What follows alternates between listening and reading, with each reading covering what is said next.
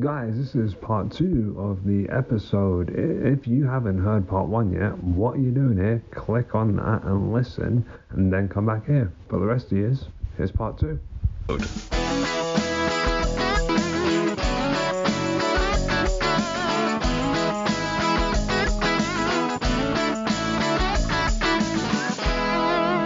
The things that I want to do is,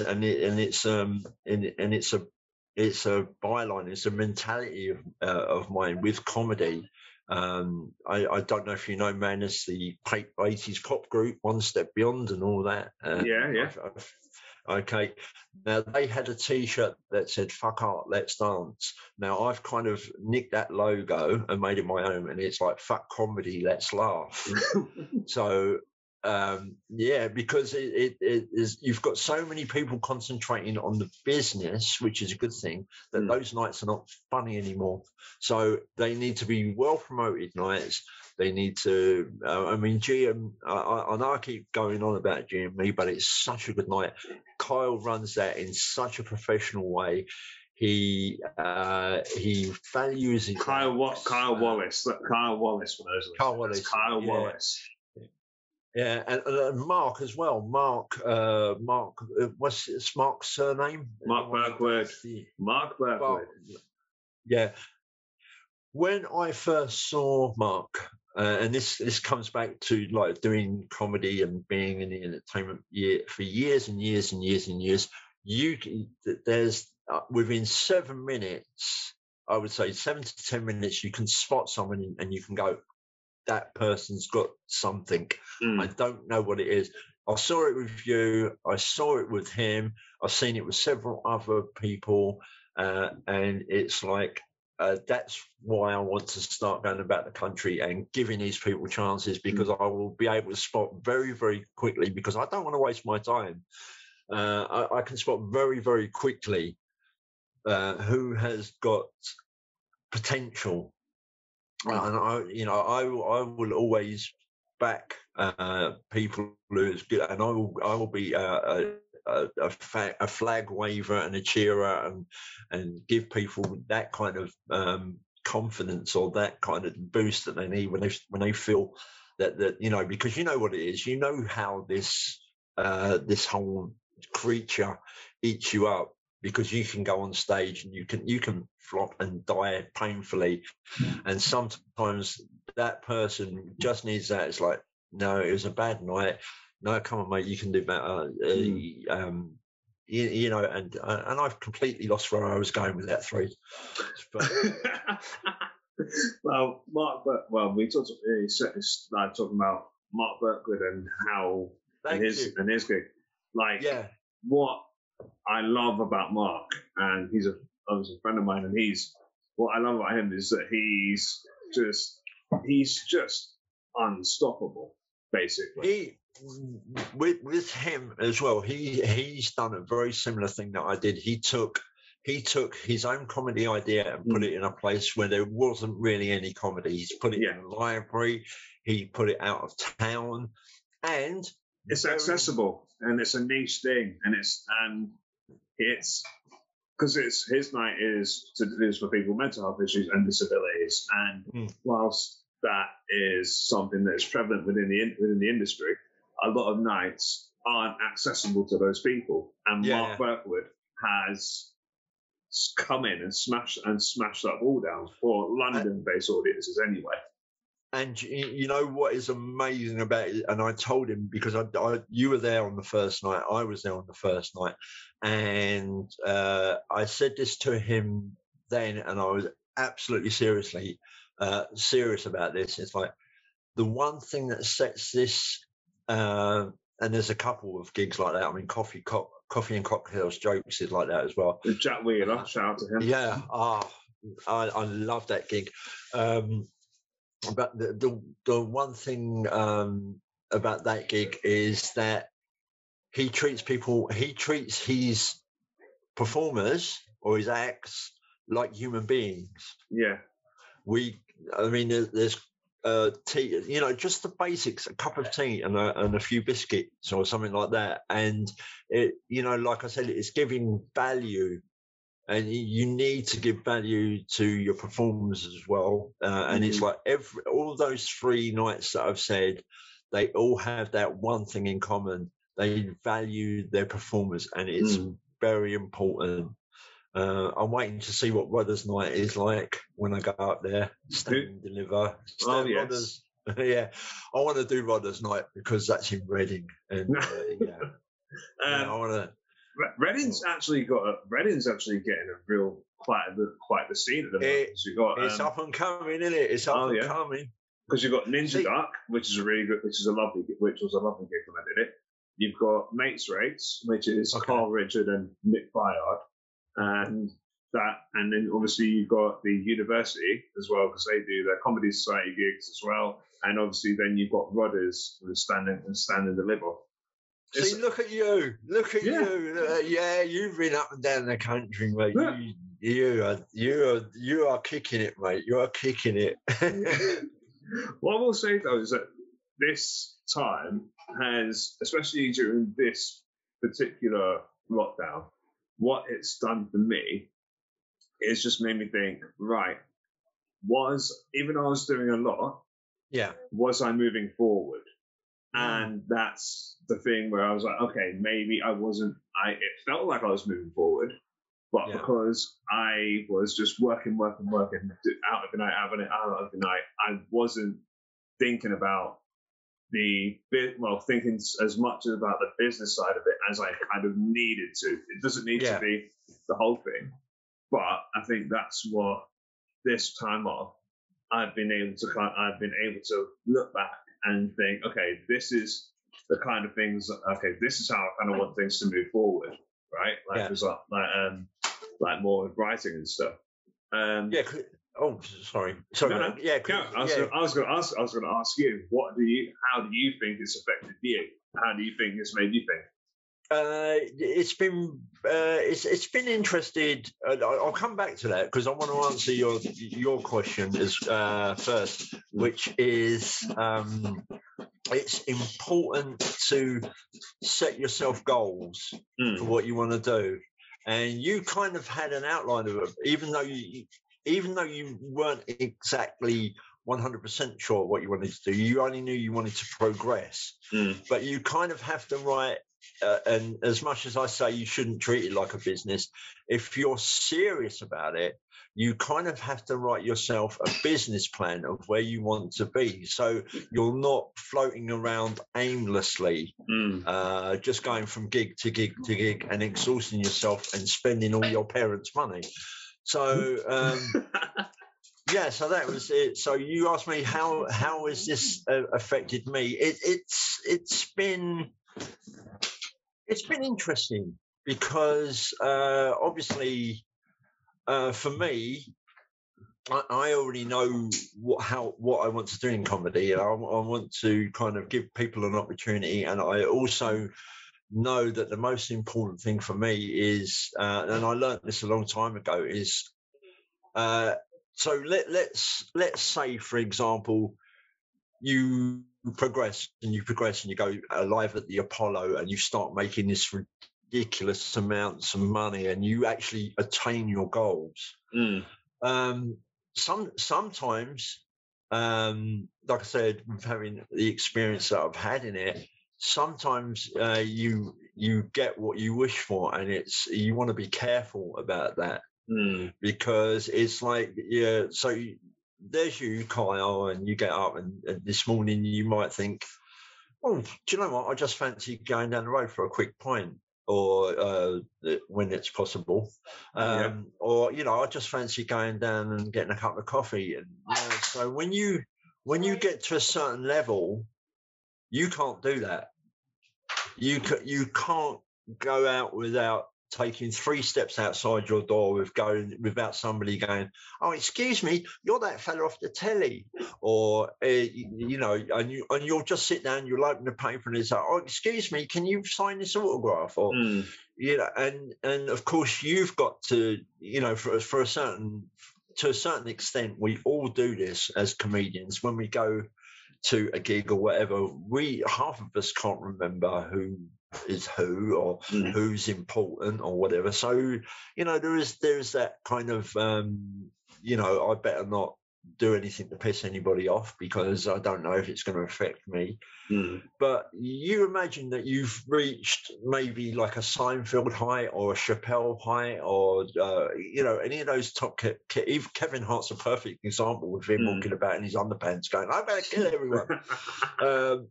So imagine you're having a really, really bad day. And especially now, everybody's got a camera, everybody's got access to the media. So when you get to that kind of level where you're earning an insane amount of money, that you can't breathe without thinking about it.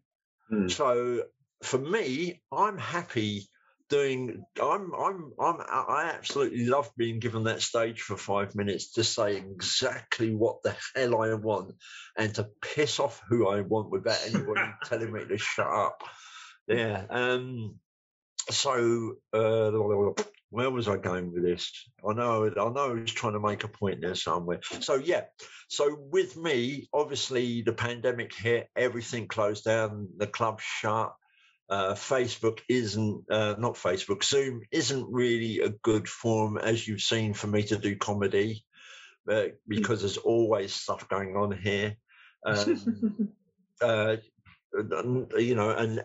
when it first started off, we had all.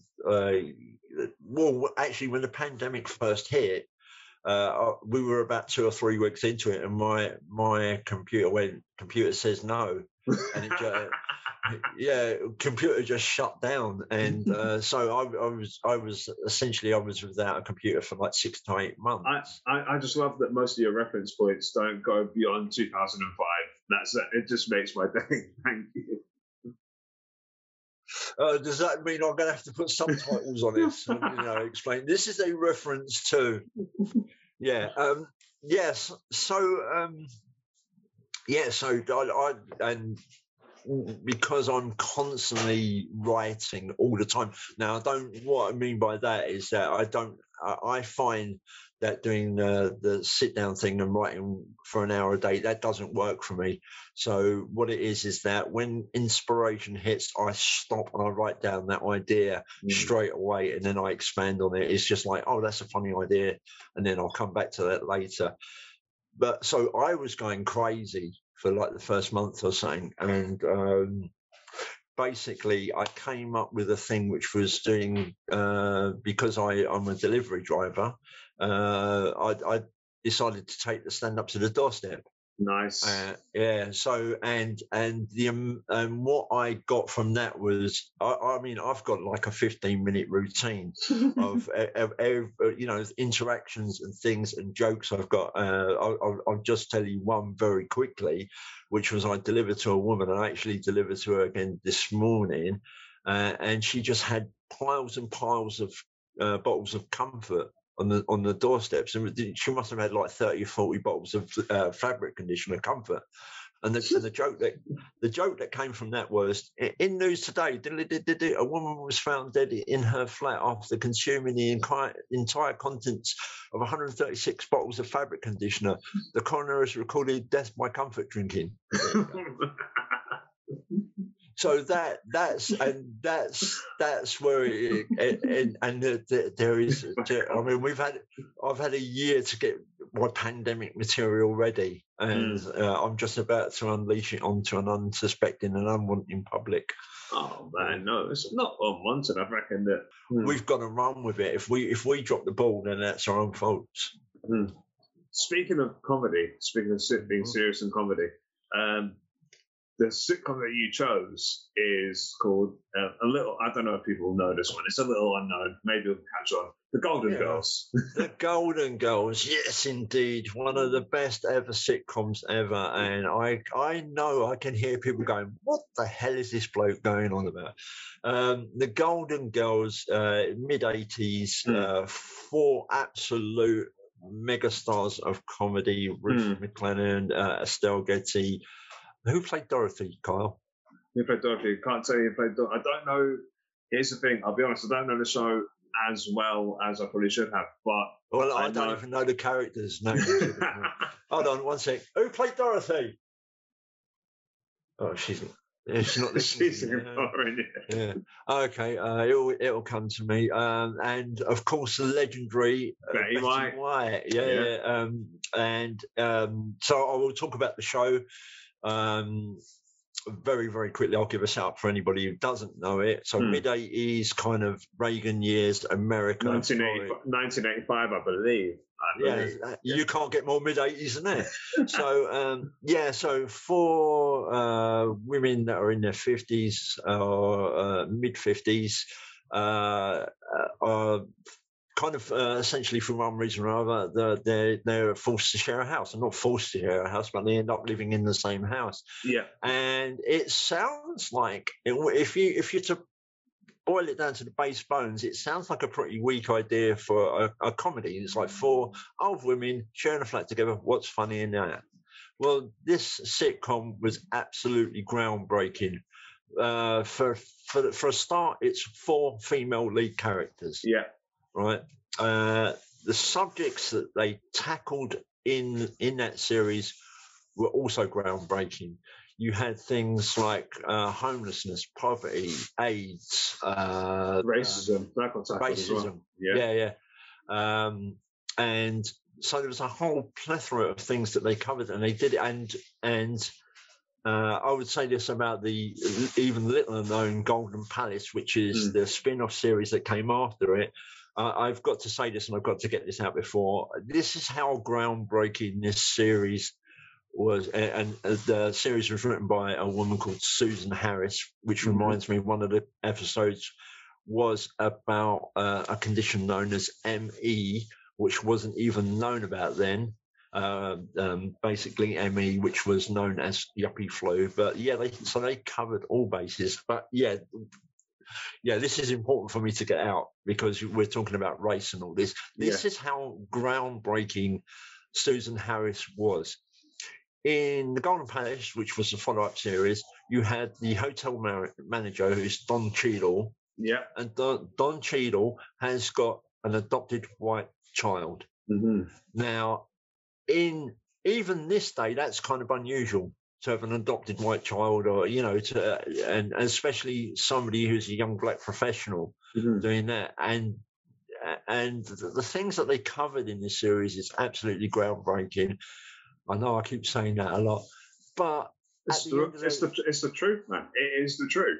Like, and at the end of the day, even now, as corny, and they weren't very good with continuation, or when they call that, Kyle, where they continue. So serialization, where they have a thing and they forget about it. I don't know what. And what was Dorothy's name in that? Spornick. No, her person who played her. B. Arthur. B. Arthur. Right, there you go. Right, okay. So when we're the chef, and then he would suddenly disappear. Oh, Coco. Yeah, but what would they call that when he's suddenly gone? Continuation or continuity. Continuity. Yes, continuity. Thank you. Right. All right, thank you. That's my other half, Claire. She's wonderful. And by the way, that's another thing. During the pandemic, I suddenly started going out with a Gucci model. She did an ad for Gucci. So there you go. In Italy for a week. So there you go. Some of us are I'm thriving, mate. Yes, brilliant. Yeah. So the continuity wasn't great, but the points that they raised were groundbreaking, and the bottom line was, even now you will still laugh at stuff. It's cheesy, it's corny. The continuity wasn't good, but at the end of the day, it was one of the best programs that's ever been made. One of most sitcoms, the continuity is there isn't a lot of continuity, because the characters have to relearn everything they learned in the last episode in the next episode. That's what makes people come back, so they're familiar with the characters.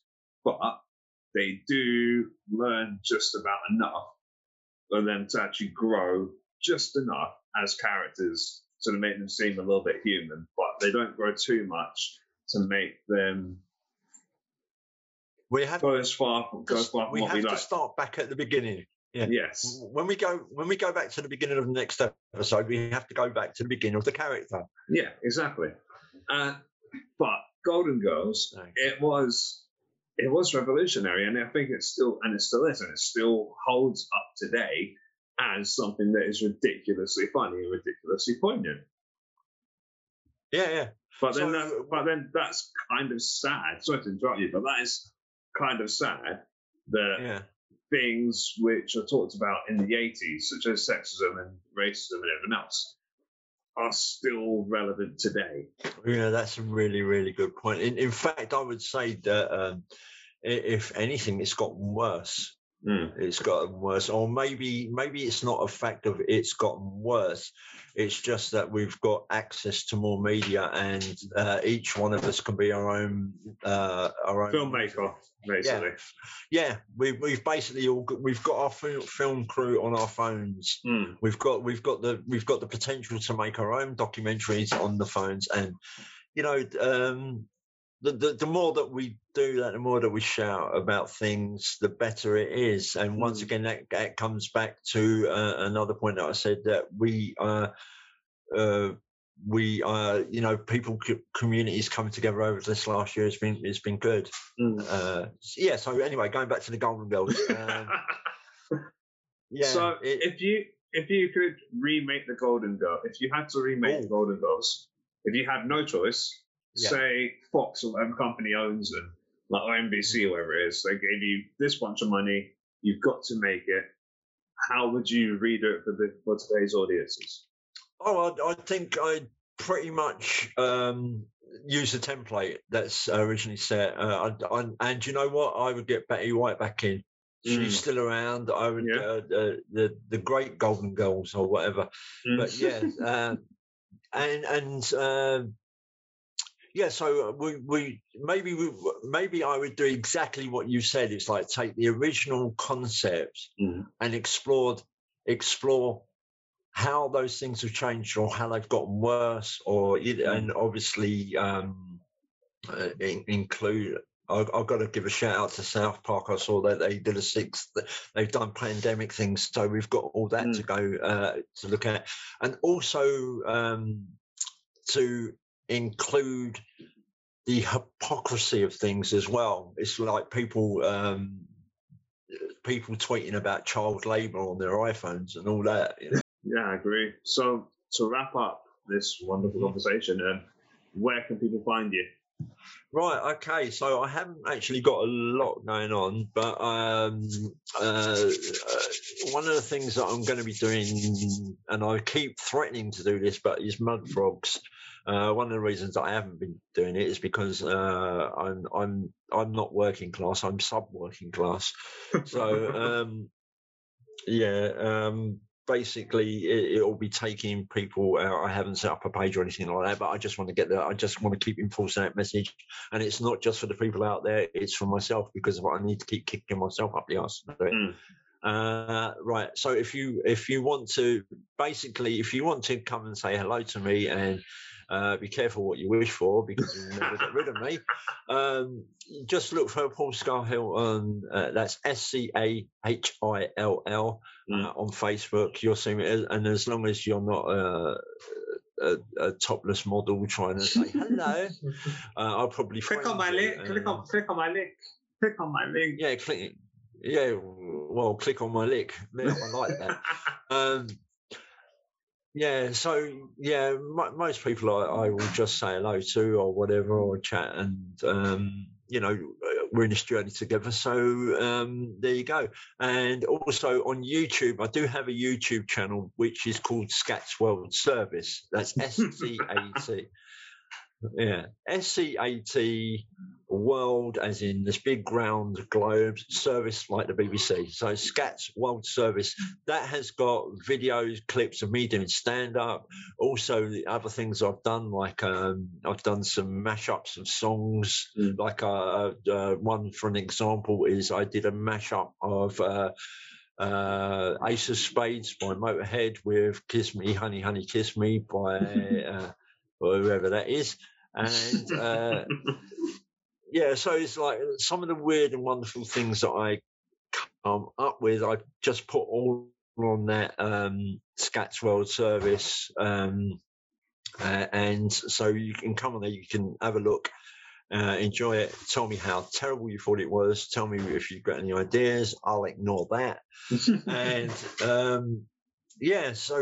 just come and say hello, because I'm basically very lonely. Oh. No, I'm not really, mate. Not with all these voices in my head. Me too. Me too. All right.